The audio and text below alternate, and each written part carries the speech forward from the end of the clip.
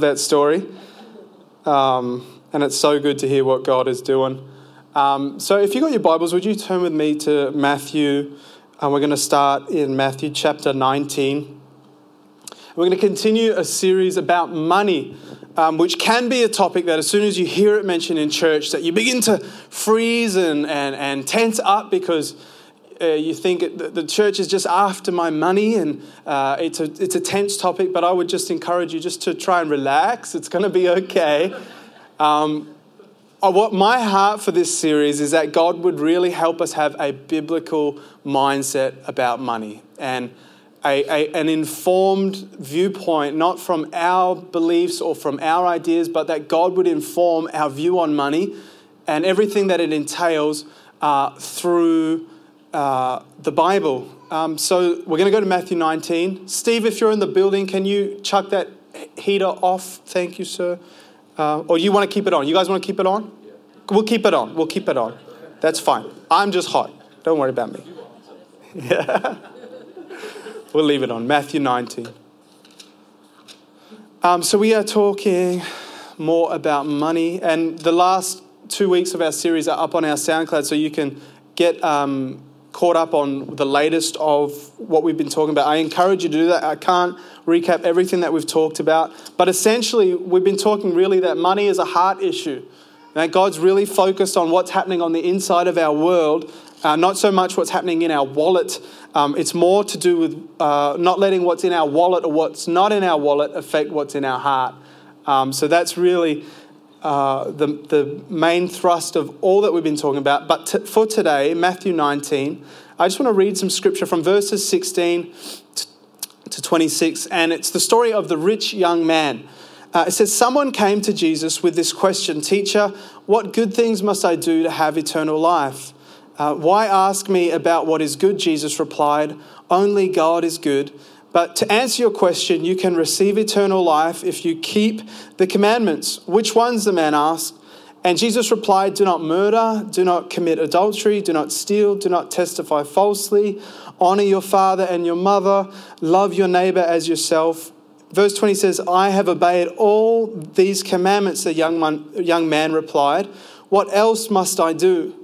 And Jesus told him, "If you want to be perfect, go and sell all you have and give the money to the poor, and then you will have treasure in heaven. Then come and follow me." But when the young man heard this, he went sadly away because he had many possessions. Then Jesus said to his disciples, "I tell you the truth, it is very hard for a rich person to get into the kingdom of heaven. I'll say it again. It is easier for a camel to go through the eye of the needle than for a rich person to enter the kingdom of God." The disciples were astounded. "Then who in this world can be saved?" they said. Jesus looked at them intently and said, "Humanly speaking, it is impossible, but with God, everything is possible." Now, I want to just put your mind at ease right there. That scripture does not telling you to sell all that you have. It's not saying that money is evil, because last week we talked about that. We talked about how money itself is not the problem. It's about what happens in our hearts. And if money becomes the number one thing that is your God, that is a problem. Anything that gets into the number one seat in our life is a problem that needs to be dealt with, so that God is number one in our life. So he's talking specifically to this young man, and I want us to put ourselves in this young man's shoes. And this young man obviously is well-to-do, and he has a high standing in society, and he obviously has quite a religious background. But still, with all the stuff and the possessions in his life that he had, and all the experience with religion and faith, there was still something missing in this man's life. He still felt some sort of burden or deficit in his life that would cause him to go to Jesus, say, "What do I need to do to have eternal life?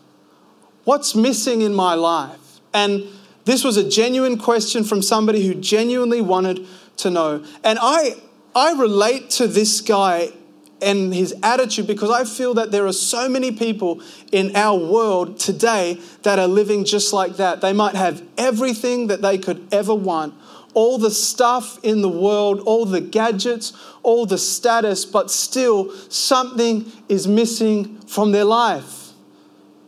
Something is still not quite there. So we live in a world that no matter how much stuff we have, there's still something missing. And for this man, there was still something missing. So he says to Jesus, listen, what do I need to do to have eternal life? And then Jesus starts where this man is, starts where his life experience is. And he starts on the surface of this man's life. He says, well, the commandments, because he knows the commandments. Do not steal, he says. And Jesus goes, do not murder, do not commit adultery. And he starts with this and he says, listen, are you doing these things? And then the young man says, I've obeyed all these things.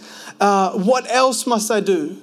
So that there was still something missing on this man's life. And Jesus' heart here was to move past the surface issues, to move past what was going on the outside, to move past how good the man looked on the outside and to move into the heart.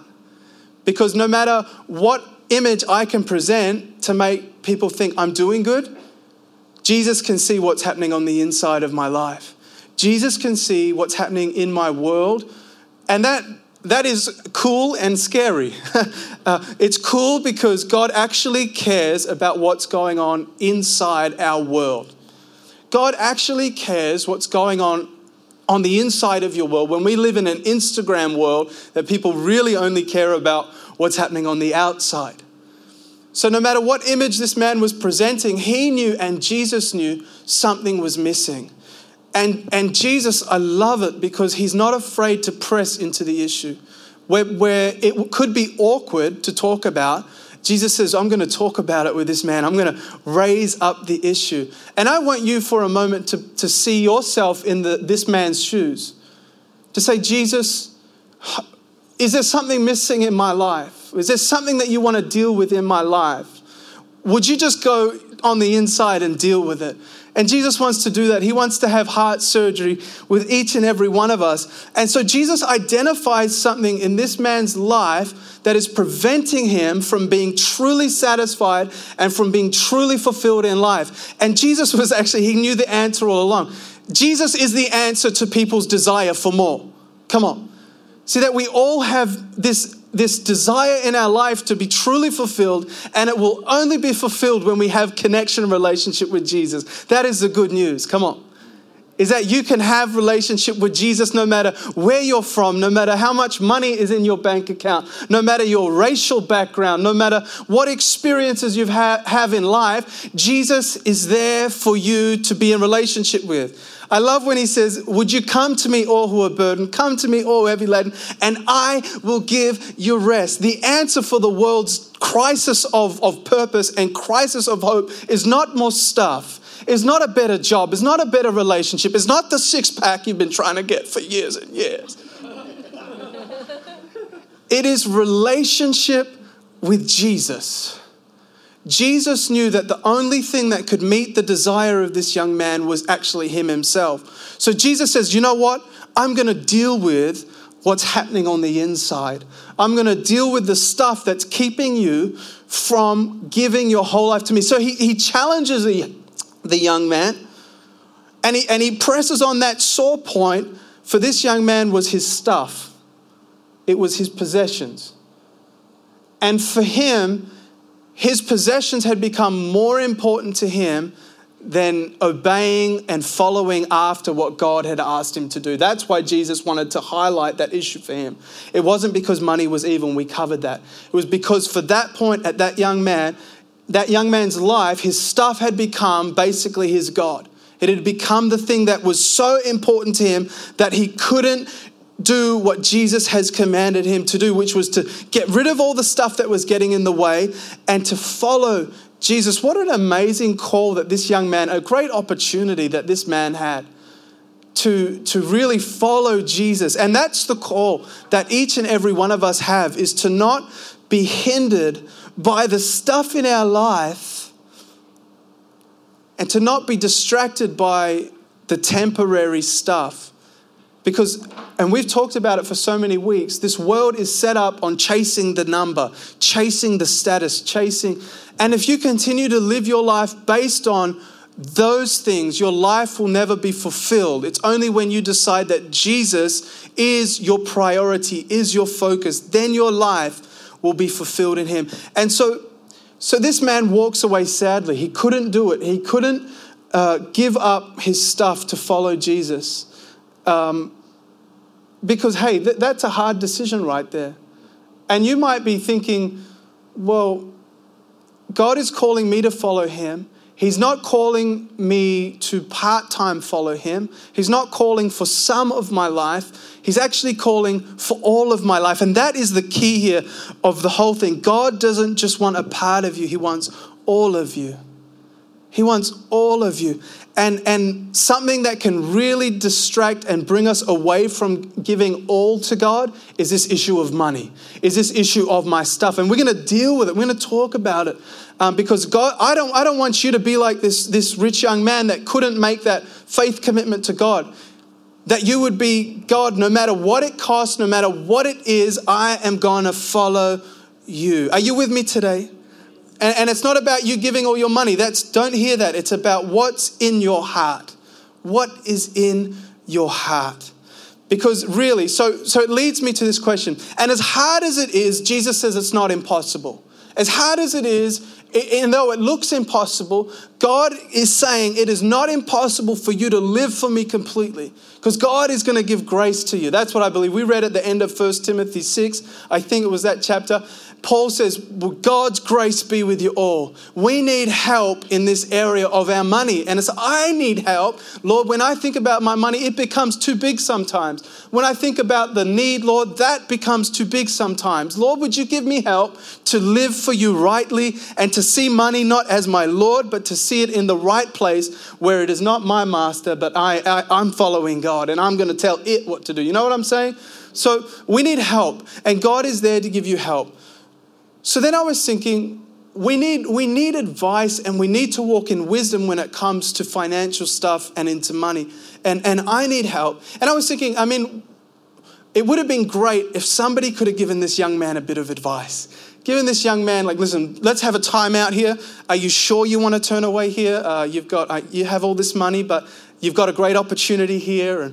But what advice would we give this young man? And then by way of giving advice to this young man, what advice would we give ourselves? Because we're kidding ourselves if we think that we've got it much more together than this young man, because at times we make decisions that aren't smart, that haven't got it together. But God wants to help you. Jesus wants to help you win in this area of money. And it's not about having more money. It's about walking in wisdom with that. So that leads us to really the focus of today's sermon, which is this idea of stewardship. Stewardship. It is a long word, but it's a biblical concept that God really wants us to grasp in order for us to do well and not let money become the main part of our life, but to not let it rule our life. So this idea of stewardship, let's learn about this today. And let's go to Matthew 25. Because I think this is really going to shape how we think about our stuff and our life. Matthew 25 verses 14, and it's a story of the three servants. And it says, again, the kingdom of heaven can be illustrated by the story of a man going on a trip. He called together his servants and gave them money to invest for him while he was gone. He gave 5 bags of gold to one, 2 bags of gold to the other, and 1 bag of gold to the last, dividing it into proportion to their abilities, and then left on his trip. The servant who received 5 bags of gold began immediately to invest the money and soon doubled it. The servant with 2 bags of gold also went right to work and doubled the money. But the servant who received 1 bag of gold dug a hole in the ground and hid the master's money for safekeeping. After a long time, their master returned from his trip and called to them to give an account of how they had used his money. The servant to whom he had entrusted the 5 bags of gold said, "Sir, you gave me 5 bags of gold to invest, and I have doubled the amount." The master was full of praise. "Well done, my good and faithful servant. You have been faithful in handling this small amount, so now I will give you many more responsibilities. Let's celebrate together." Next came the servant who had received the 2 bags of gold. with the report, "Sir, you gave me 2 bags of gold to invest, and I have doubled the amount." The master said, "Well done, my good and faithful servant. You have been faithful in handling this small amount, so now I will give you many more responsibilities. Let's celebrate together." Then the servant with the 1 bag of gold came and said, "Sir, I know you are a hard man, harvesting crops you didn't plant and gathering crops you didn't cultivate. I was afraid I would lose your money, so I hid it in the earth, and here it is." But the master replied, "You wicked and lazy servant, you think I am a hard man, do you? Harvesting crops I didn't plant and gathering crops I didn't cultivate.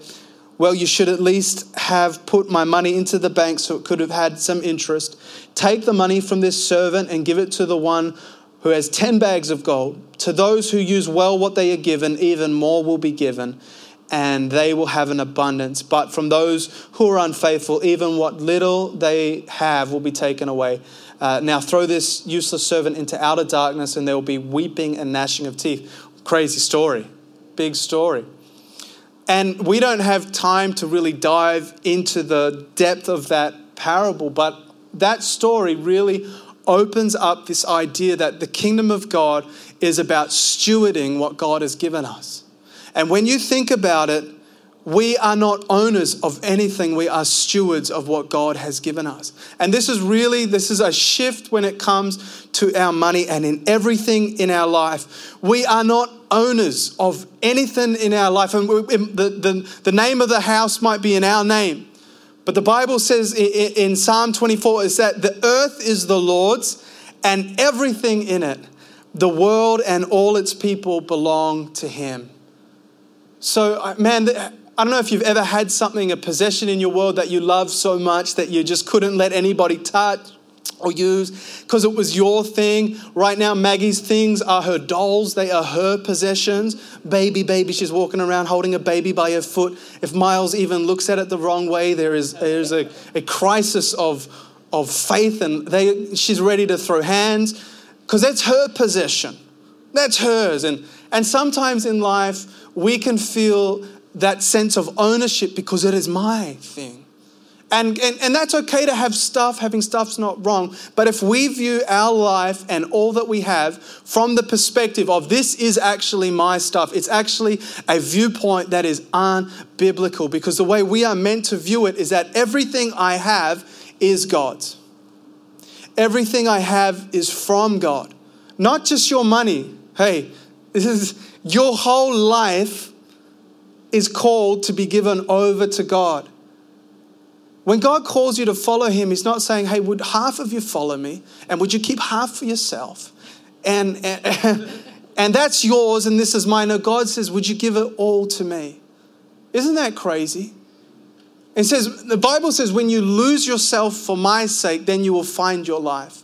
When you lose your life, when you give it up, that is the paradox of the gospel. It's that gaining is through giving up. Gaining life, gaining purpose, gaining stuff is that you don't hold tightly onto it as your own stuff, but you would hear the call of God to say, "God, I give it all over to you. I give it all over to you. I am not the owner of this. I am a steward of this." A steward is a term that is common in the Bible. People of wealth or status would have these individuals in their household, stewards, people that they would trust with money and responsibilities, and they would manage the affairs for them. And God has placed us as stewards in our life to manage the resources that God has given us. And it even starts in Genesis, where God puts man in the garden to tend and to cultivate God's creation. We are called to be those people who tend and steward what God has given us. And I love in Galatians 2:20, the Bible talks about our whole life being given over to Him. It says, "My old self has been crucified with Christ. It is no longer I who live, but Christ lives in me. So I live this earthly body by trusting in the Son of God who loved me and gave Himself for me." So our whole lives are called to be completely given over to God, to be completely given and to trust Him that this is no longer my life, but God, whatever you want to do in my life, would that take place? Is that okay with you? Not that it's okay. I'm just checking if you're okay. But this thinking is so different to the thinking that we have in our life today, and especially in the area of money, because that can be something that becomes so possessive and we want to hold tightly to us. But even if our life is not our own, if our life is given over to God, then certainly our money is not our own. That's why I think it's funny sometimes that people, and we're going to talk about this more next week, but we worry a lot about, is it 10% that I give or 10.5%? Or should I give 3.9%? But it doesn't matter because it's all God's. Are you with me today? So it's not the amount in your life. If everything that you have is God's, and I tithe, and I have tithed my whole life, not because I have to or because if I don't, God's going to deduct money out. It's not that. Because everything I have is God's. And so I want to just be a steward of what God has given me. I don't want to let money become this thing that is the focus of my world. So we are called to steward our life, our time. Come on, how are we managing the time that God has given us? And I was thinking about this last night, is that we are to manage the gifts that God has given us. We are to steward the grace that God has given us. Because one day there is going to be a report card. There is going to be a time where God said, I gave you this. What did you do with it? Come on, I gave you that family. I gave you that wife. What did you do? Come on now. And it's not about making you feel bad. It's about God. Would you see the vision for what God has given you? Come on, that right there. How we steward something is to see the vision that God gives you with that. It's like He may give you a son and a daughter, but would you see it with the vision of God's eyes? Lord, what do you want to, and that will shape how you act. It'll shape how you talk to them. It'll shape how you approach a hard conversation. Hey, would the vision that God gives you for your work, would that shape how you rock up to work? Because we are to steward what God has given us and to manage it and to bring glory to Him. So God wants to give us a fresh view of what work is about. I don't just have to slave myself into work, but God gives us work so that we might be a shining light in our community, that we might be great examples of who God is in the community. So God wants to give you fresh vision for your work. So if your work situation is no good, would God give you fresh vision for that so that you could steward it? And would the thing in your mind be that everything I do is unto the Lord? Everything I do is unto the Lord. And hey, 1 Peter 4 says this, and I won't read all that I had planned, but verse 10 says, God has given us each a gift from His great variety of spiritual gifts. Use them well to serve one another. And do you have the gift of speaking? Speak as though God Himself was speaking through you. And I'll stop reading there, but it talks about stewarding the gifts that God has given you. What has God given you that He wants you to do something with? Because this is not just about money today. This is about our whole life. And money is a part of your life. But what gifts has God given you? What dreams has God given you that He wants you to manage, that He wants you to tend, that He wants you to walk in wisdom with? Because God has a vision for your life. God isn't just... And that's what I love. God's wanting to see you do well. God is wanting to see you just do everything that He's called you to do. I love the picture of the story of the three servants. The master come back and said, let's celebrate. You did so good. It's like God is wanting you to succeed in your life.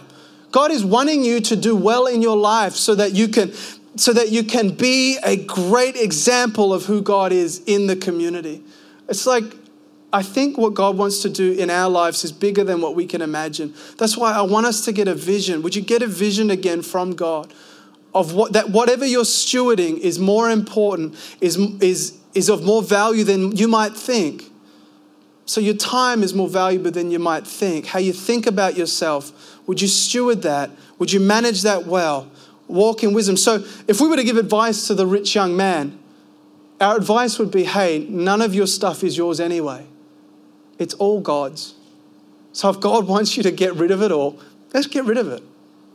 And that might be a challenge. If giving and generosity is a hard part in your life, would you say, God, help me? Because that is an area that God wants to press on and work on. Would that be a part that God helps you to walk in, and his grace would lead you in that? Don't let that stop you from following what God wants you to do. So we'd say to the young man, not all that stuff is yours. In fact, it's not all yours. You are a steward of that. You're a manager of that. And that's what God calls us to be in our life. And then we'd say to him, and we'd say to ourselves, would you begin to walk in wisdom in relation to your money? If you want to do well with money, there needs to be something called wisdom in your life. My wife was telling me such a story yesterday, and I think it was when she was in church in South Africa, and there was a series on money, and then the preacher said that God will provide. So somebody in the crowd thought, okay, God will provide. I'm just going to live it up. I'm going to ram my credit cards up. I'm going to live my life up. And then when people started to notice and go, hey, what are you doing? He was like, well, God will provide. And then the pastor was like, hey, let's not look at it this way, because God calls us to walk in wisdom with our money. God wants to give us that spirit of wisdom. And a part of that is hearing what the scripture says. And Proverbs 21:5 says this. It says, good planning and hard work lead to prosperity, but hasty shortcuts lead to poverty. Wealth created by a lying tongue is a vanishing mist and a deadly trap. In Habakkuk chapter 1, there's a verse that actually says, consider how your money comes into your pockets and your pockets have holes in them. Some of us in our budgets, in our life, it's like our pockets have holes. It's like our money comes in and then it goes out. So God wants to give us wisdom. And I, by no means, am the chief expert on wisdom when it comes with money. But I'm allowing God to shape me and form me through scripture. And another great one to do is to get the wisdom of those who have walked those roads before. So if there are people in your life that you feel are a great example of doing well financially and living with wisdom, speak to them, get around them, read books, do all that. But our scripture informs us that good planning and hard work lead to prosperity. So really practically, how we steward what God has given us might look like having a budget in your life.